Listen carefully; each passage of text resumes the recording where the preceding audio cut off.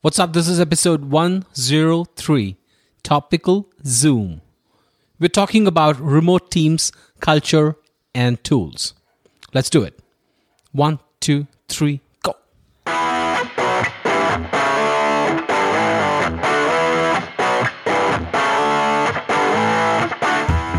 Welcome to the Design Your Thinking podcast, a show where we think, learn, and explore the product mindset so you can design better products every day. And now your host, Karthik.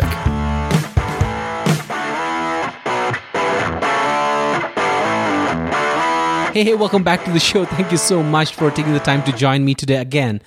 We started talking to Matthew Storm back in episode 102, and we are continuing this conversation with Matt to understand a lot of different things. Back in episode 102, if you haven't really listened to it, we started talking to Matt, who runs a design agency which is distributed across the globe.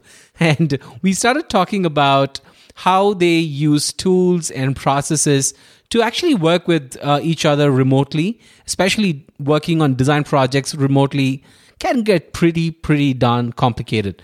So we got started in episode 102. We talked about his view on success and productivity, and also he started talking about tools and how his company uses tools to work with each other. And in this episode, we continue this conversation with Matt to understand how he thinks tools and processes play a key role in forming the company's culture. And also he goes on to talk about how his company goes about buying tools versus making or building tools in-house. And also in the later part of the show, he talks about his transition from being an independent contributor, a designer, to a design manager. The topic for this episode is something that has been asked multiple times by you, my listeners, and also some people from my email list. So without much ado, let's jump right back into this conversation with Matt. But before we went ahead with the episode, I'd like to introduce you to the Tiny Book of Triggers, a project that I've been working on in the recent times.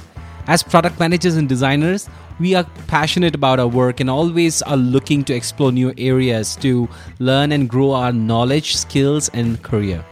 We sometimes pick a book, listen to a podcast, or take up a course in the quest of gaining knowledge. The Tiny Book of Triggers is a tool for product managers and designers to explore new learning opportunities. It's a book that covers 12 topics and has about 120 triggers.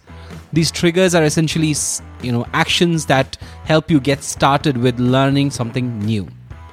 The Tiny Book of Triggers gets updated regularly with more triggers compiled from successful practitioners and experts who've been on this show. The goal is to constantly bombard you or give you a supply of more triggers, ideas to help you stay on top of your learning and career goals. To get yourself a copy of the Tiny Book of Triggers, just head over to tinybookofttriggers.com. That's tinybookofttriggers.com. All right, let's jump right back into our topic today. Let me quickly give you an introduction to Matt if you haven't listened to episode 102. Matt is a designer and developer. He lives in Brooklyn, New York. He founded Planetary 4 years ago and is currently leading the design organization. Matt likes to spend his time making art and music with mathematics. He plays ping pong and has a dog named Tim. Let's do this. Let's jump right back into where we left in episode 102.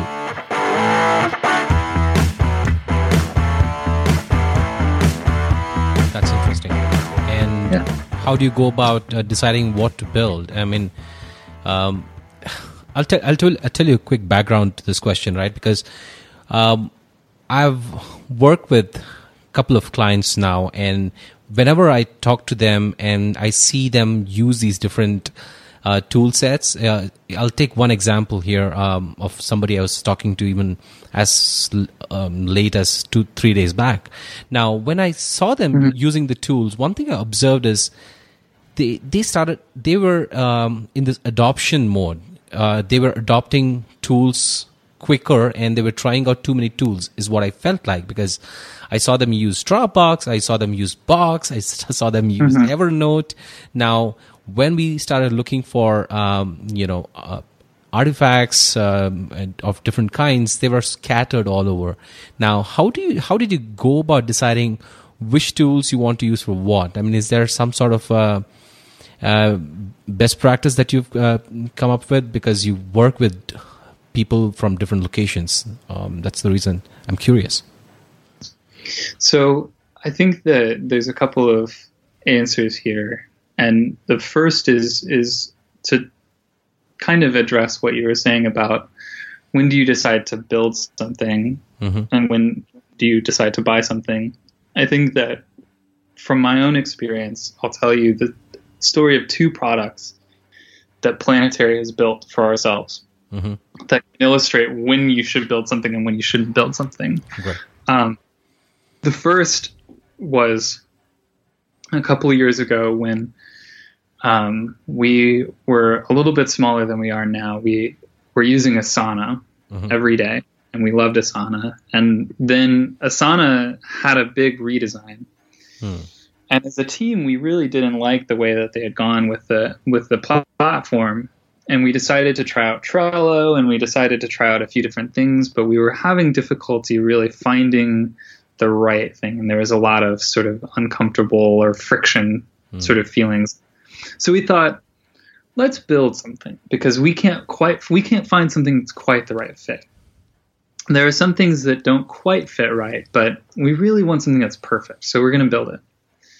And we set out to build the perfect tool to manage some of the task-based feedback and some of the sort of Kanban style work that we did. And we described our perfect tool. We worked in the design side of things. We built some prototypes. We worked in iterations, and it took us, a couple of months to get something that we could use. And we were really excited because we felt like this would be perfect for us. But also we were excited because we were going to open it. We were going to start selling it, and we were going to build this platform, and it was going to be great because we were going to have a little income coming in on the side.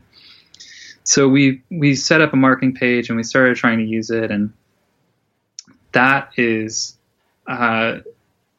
product was not actually very useful to us. We started using it, right? We thought it was going to be perfect. We started using it, but we found that maybe some of our assumptions were not quite right. It had been a couple of months since we set out on the road to building it, and we found that over that time our process changed a little bit. Nobody was really signing up for it on the paid side of things, and that didn't really work. So that product kind of languished and was not a successful build. Now, I'll contrast that with a second product that we decided to build. Last year, one day I decided to kind of build a prototype of something that had been on my mind, which was, we as a remote team have a lot of people in a lot of different time zones. And we were having, there was just a little bit of mental overhead in making sure that whenever you scheduled a meeting, everybody could attend that needed to attend. And it was a big challenge. So I decided we didn't quite have anything. We just didn't have a tool that did anything close to that. So I put a little prototype together, put it in Slack. Everybody was kind of interested. And then Josh, my business partner, is a much better developer than I am, kind of coded up a version of it. And we started using this really ugly prototype, within a week of the idea being in existence. And it was like, it wasn't the thing that was going to change the way we worked forever, but it was a cool little tool that we kind of were using in and out a little bit, but it wasn't replacing anything in our workflow. It wasn't something that we were sitting down and creating this big product roadmap for. It was literally just a little prototype of a toy. But over time, we would come back to it, and we would kind of add a feature here and there. And maybe we would say, oh, let's just try this thing as a low cost to build, and it's not going to take as much time, and we're a little slow right now anyway. So we're going to change the way it works. And over time, the tool started to fit really well to our workflow because it's a little bit more of the bottom up approach, where we were building it because there was a need, immediately, or because we were exploring and we kind of tried a couple things that didn't work, but that didn't tank the whole product.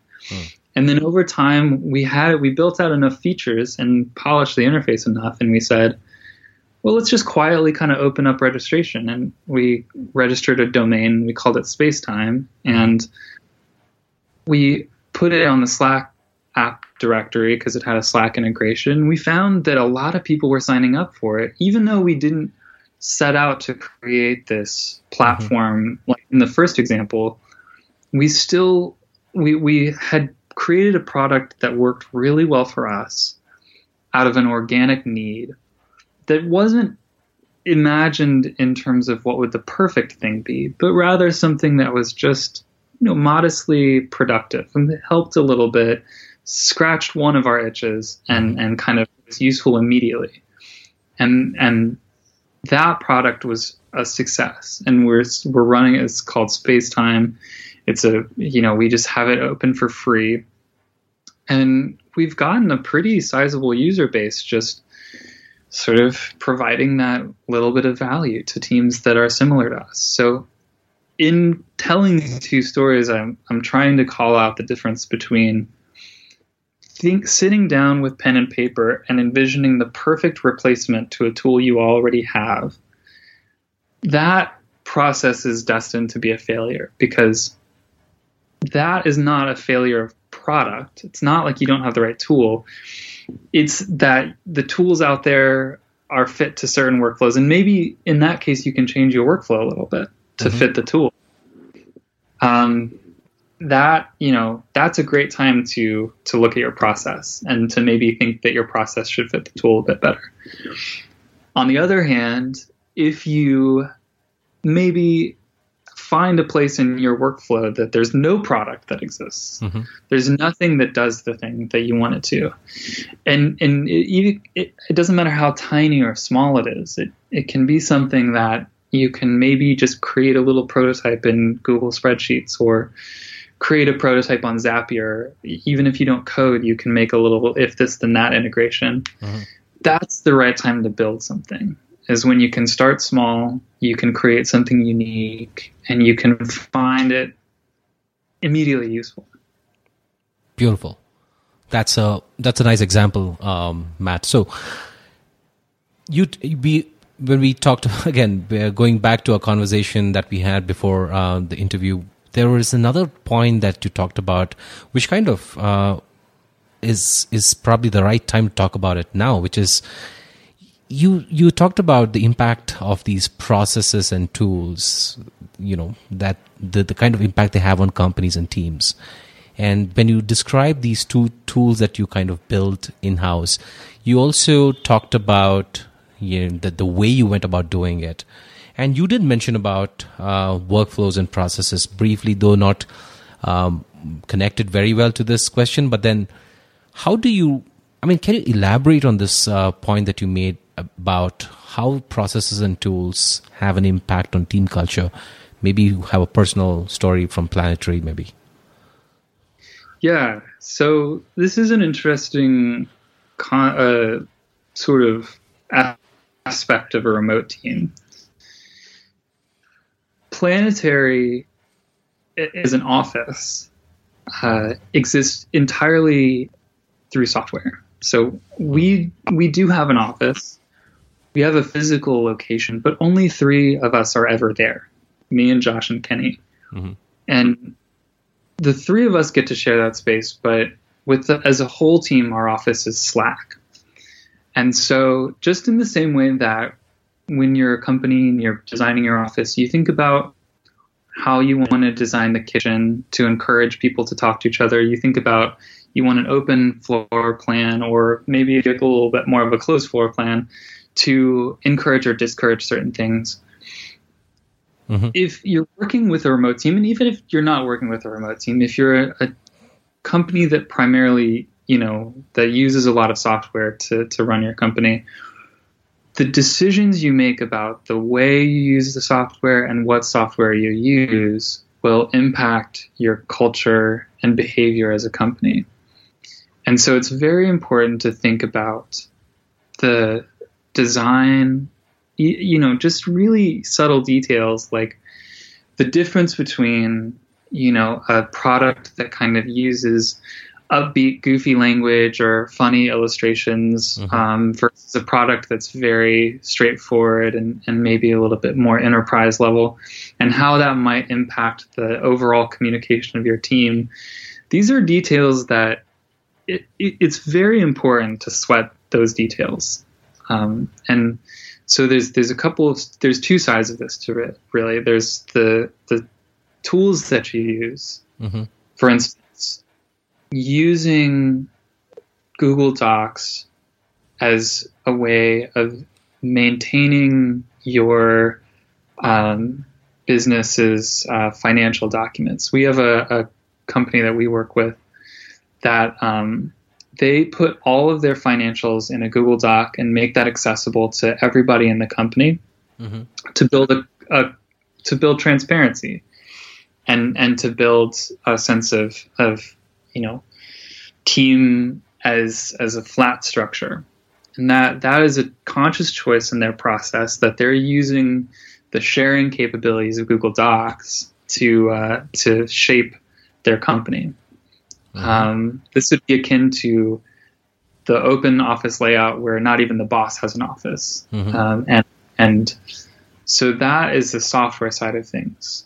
Then there's the process side of things, and there's the choices that you make in how to have a weekly stand-up call or how a meeting goes in general that you have to think about, because again, Planetary doesn't have unstructured interactions necessarily. I mean, we do talk in Slack all day, but we don't have the sort of like come in the morning and ride the elevator up with your coworker moments. So we have to think very consciously about those moments that we do share, stand-up calls being one of the big ones, but also feedback meetings and design reviews and code reviews and moments like that. We have to be very conscious about that and make decisions that reflect our, values as a company. For instance, during our weekly stand-up, we used to have this weekly stand-up be sort of a slightly unstructured but short and sweet Monday morning phone call.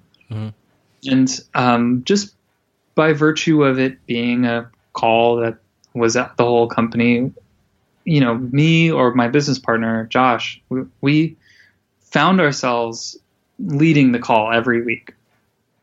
And that's a natural thing because we are the principals of the agency. But we realize there's an opportunity to not have us be the people who are just speaking the whole time and to encourage the rest of the team to participate. So now we have different facilitator every week, and we assign it. We say, all right, this week, Sam, you're the facilitator. And so Sam runs the meeting, and that allows each person to speak and to be heard. And we even have some parts of the process that encourage people who are not they don't naturally come by the sort of jump right in there and contribute. They're a little more introverted. We have moments that are specifically for those people to contribute, because you have to be inclusive and you have to actively seek the contributions of everybody on your team. So these are all process. That has nothing to do with the software we use as a team. But in the same way that we would choose the shade of wood flooring in a physical office, we have to choose the tools we use to reflect something about our company. Because if we don't, then those choices are made for us by other people. Wow. That's a very interesting and a very important point that you're making here, Matt. I can relate to it through personal experience. So this is interesting. So is there a way, if someone had to go about picking processes and tools based on your personal experience at Planetary, is there a suggestion or is there a process? Again, I'm going for a process here, but then is there a way people can go about picking the right process and tools? Where do they start? the most important process, in my opinion, and this is because it reflects Planetary's values. So I'll caveat everything I say with, this is what works for me and this is what works for Planetary.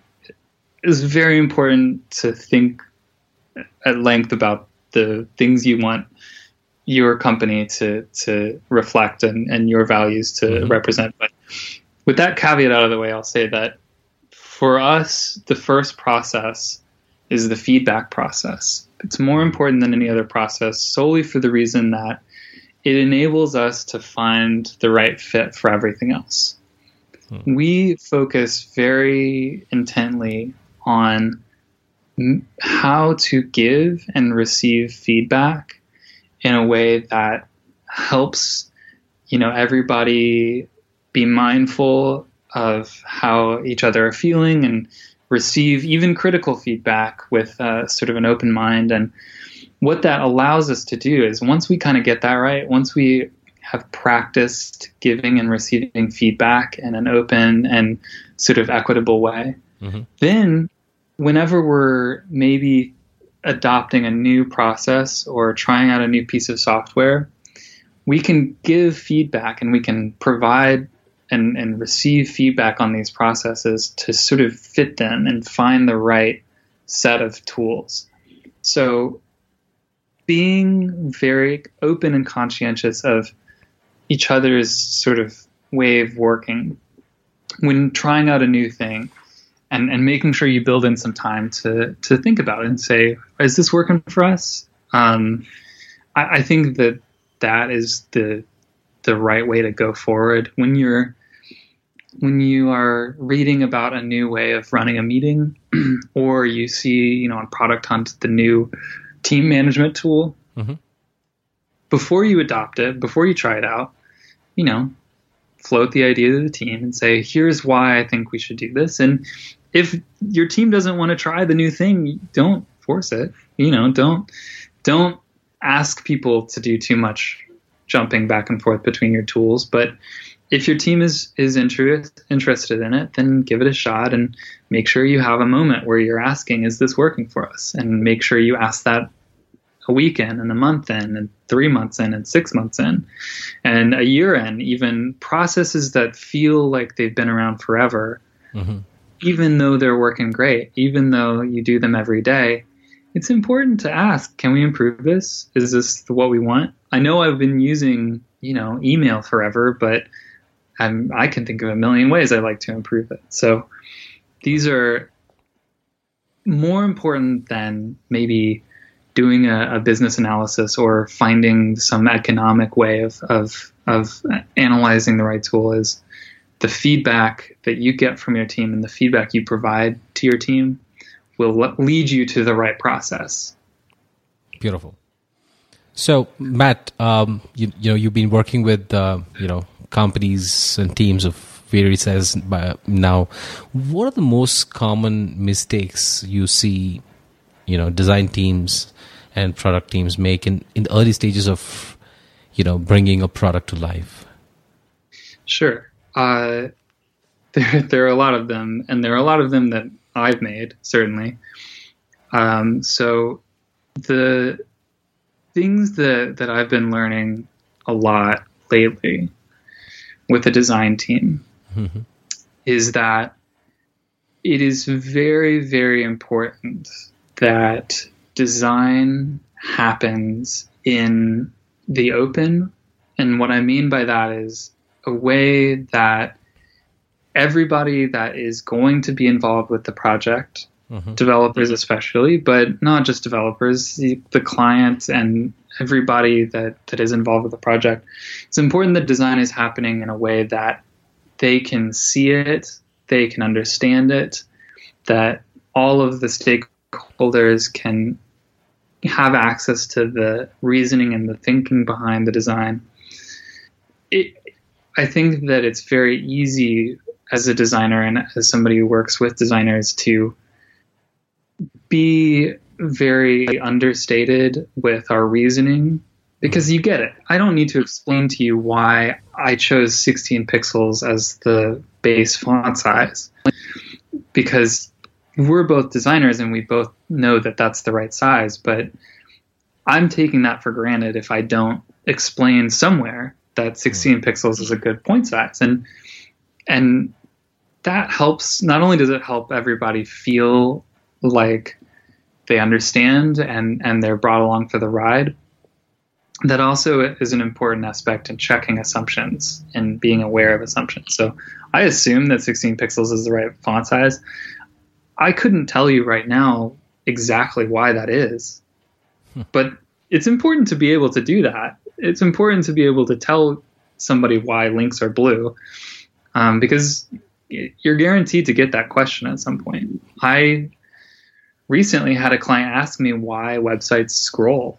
And to me, that's a question that is just like, I can't believe I'm answering this question. All websites scroll. Everybody knows that. But the deeper I dug into it, the more I realized that that is a big assumption that you make when you're designing a website. And my assumptions are not necessarily the assumptions that everybody else will have. So the mistake that was made there, and it was a mistake that I made, was assuming that everybody will take what I give them as kind of granted. As if I say this is blue because that's the right color for it, I might assume that people will just say, okay, well, you're the designer. But that's not a very good assumption, because while 9 times out of 10 that might be the case, one of those times somebody is not going to feel the same way, and you're going to be in trouble. So as a design team, it's important to document your decisions, to be inclusive when you're doing design reviews, and to share early and often. Not just as a, hey, by the way, here's what's going on, but get the developer in the room and say, hey, here's what we're thinking. Let me hear what you have to say about this, and include other people in the process, so that and I think one of the things that prevents this from happening is it can be frustrating as a designer, because it feels slower, and it feels like there's more friction in the process when you do have to explain every step of the way. But I've found the inconvenience of documenting and being inclusive to be so much less than the inconvenience of later having to go back and find people who might have been left along the way, or to later have to confront these assumptions that you thought were shared. So it's one of those things, and developers will tell you this: documentation is important. Documentation is important. And as designers, I don't think we take documentation seriously enough. So I think that that's a big mistake that people often make. Great. So Matt, you've transitioned from being just a designer. Now, as your company grew, you've become a design manager. Any lessons that you learned, one or two that you'd like to share with our listeners at this point in this whole transition? Yeah, this has been a very interesting transition for me personally, to move from a designer who is opening Sketch every day to a manager who by no means should be opening Sketch every day. And I think that this is the thing that's been the most difficult for me, is as a manager, it's often very important for you to enable other people to do the work. And as seldom is it the most important for you to do the work. And I think that it's very difficult to let go of that. It's very difficult to not use the work as a way of explaining your thinking. A thing that often happens, and a thing that I have to work on a lot as a manager, is when I'm giving feedback to a designer and I'm trying to explain why I think that the design should change, my first instinct is to say, well, let me just show you what I'm talking about. I'm going to open up Sketch and I'm going to draw it out for you, and I'm going to send this to you, and I'm going to show you. This is an efficient way of communicating, but I don't think that's the really good way to be a manager, because if I'm not capable of communicating my thoughts, if I have to fall back on doing the work to communicate, then that means that I'm missing something. I'm not trying hard enough to communicate there. So I think one of the hardest things for me has been to really, when I come up against those moments where I think, oh, I should just do this myself instead of trying to convince other people to do it, is being okay with struggling through that communication. And then the flip side of that is letting other people do the work and being okay with it. And if it doesn't come out exactly the way you think it should have been, to let that go. And that is, as candidly as I can be, is very hard to see design come from Planetary that maybe wouldn't have been my choice. You know? But in the end, the work that we do as Planetary is the work that is done by the team, and it's everybody. And I think that one of the reasons why we've been successful in the past few years is the strengths of the designers that are me. And they've really, the design team that we have right now is so fantastic and has really let me grow as a designer, because I've found that I do have blind spots, that they're much better than me at certain kinds of design. So it's taking me a while to get onto that wavelength of just letting go of my sort of need to really touch the work and be on top of everything all the time. But it's also allowed me to develop some of those skills of working on that communication, working on empathy, and being very much in tune with my team and helping them and enabling them to do the work. So that transition has been very tough. I'm still working on it. It's something that I'm every day. It seems like I have an interaction where I think back on later and I say, oh, I could have probably done that better. But I think that as it's made me now when I do, open up Sketch and work on something, it's made me a much better designer overall. Even though I don't do it every day, even though I shouldn't do it every day, I think that it's made me a much better designer, and I'm really thankful for that opportunity too. Right. So we're on the fag end of the show here. So Matt, what's your parting advice for our listeners who are designers working with remote teams like you are? How can they work better? My advice for designers working on remote teams is that it is not the same design as you're used to in a non-remote team. It has a lot of challenges that require you to write down everything, to work a little harder, or to work with a little bit more frustrations in the tools. But today, it is a fantastic way of designing that will open up a lot of cool opportunities and ideas, but also the landscape is changing very rapidly. And if you are a designer working on a remote team today and can really master those skills and work with those frustrations, in the next 2 or 3 years, the tools will evolve to the point where remote design teams will be so empowered that collaboration remotely will open up a lot of that work and a lot of opportunities for designers who feel comfortable on remote teams. So stick with it. You got to put a little bit more work into it, and you got to work a little bit harder than a normal, designer who's working in-house. But it's going to be a really cool space to be in, and I'm really excited about it. Beautiful.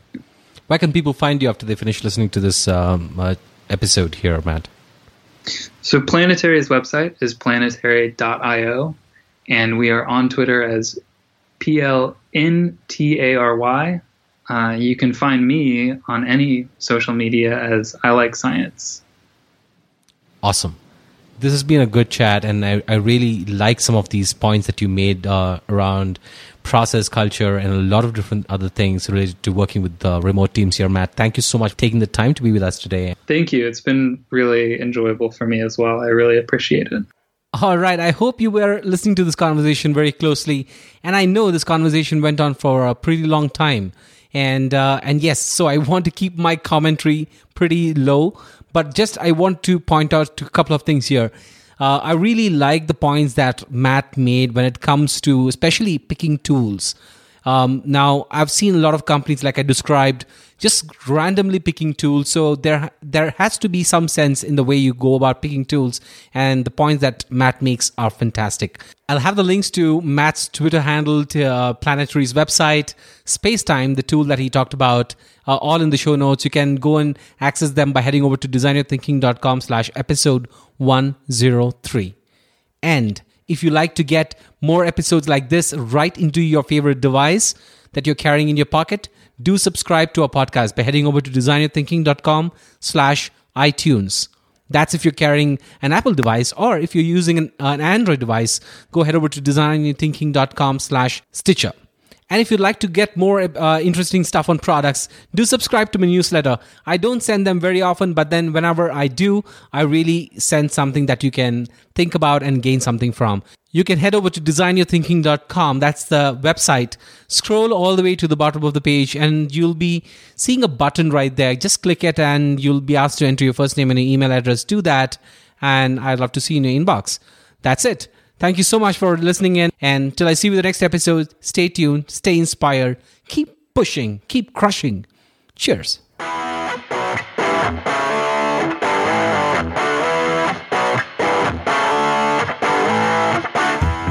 Thanks for listening to the Design Your Thinking podcast. Subscribe to our newsletter at www.designyourthinking.com.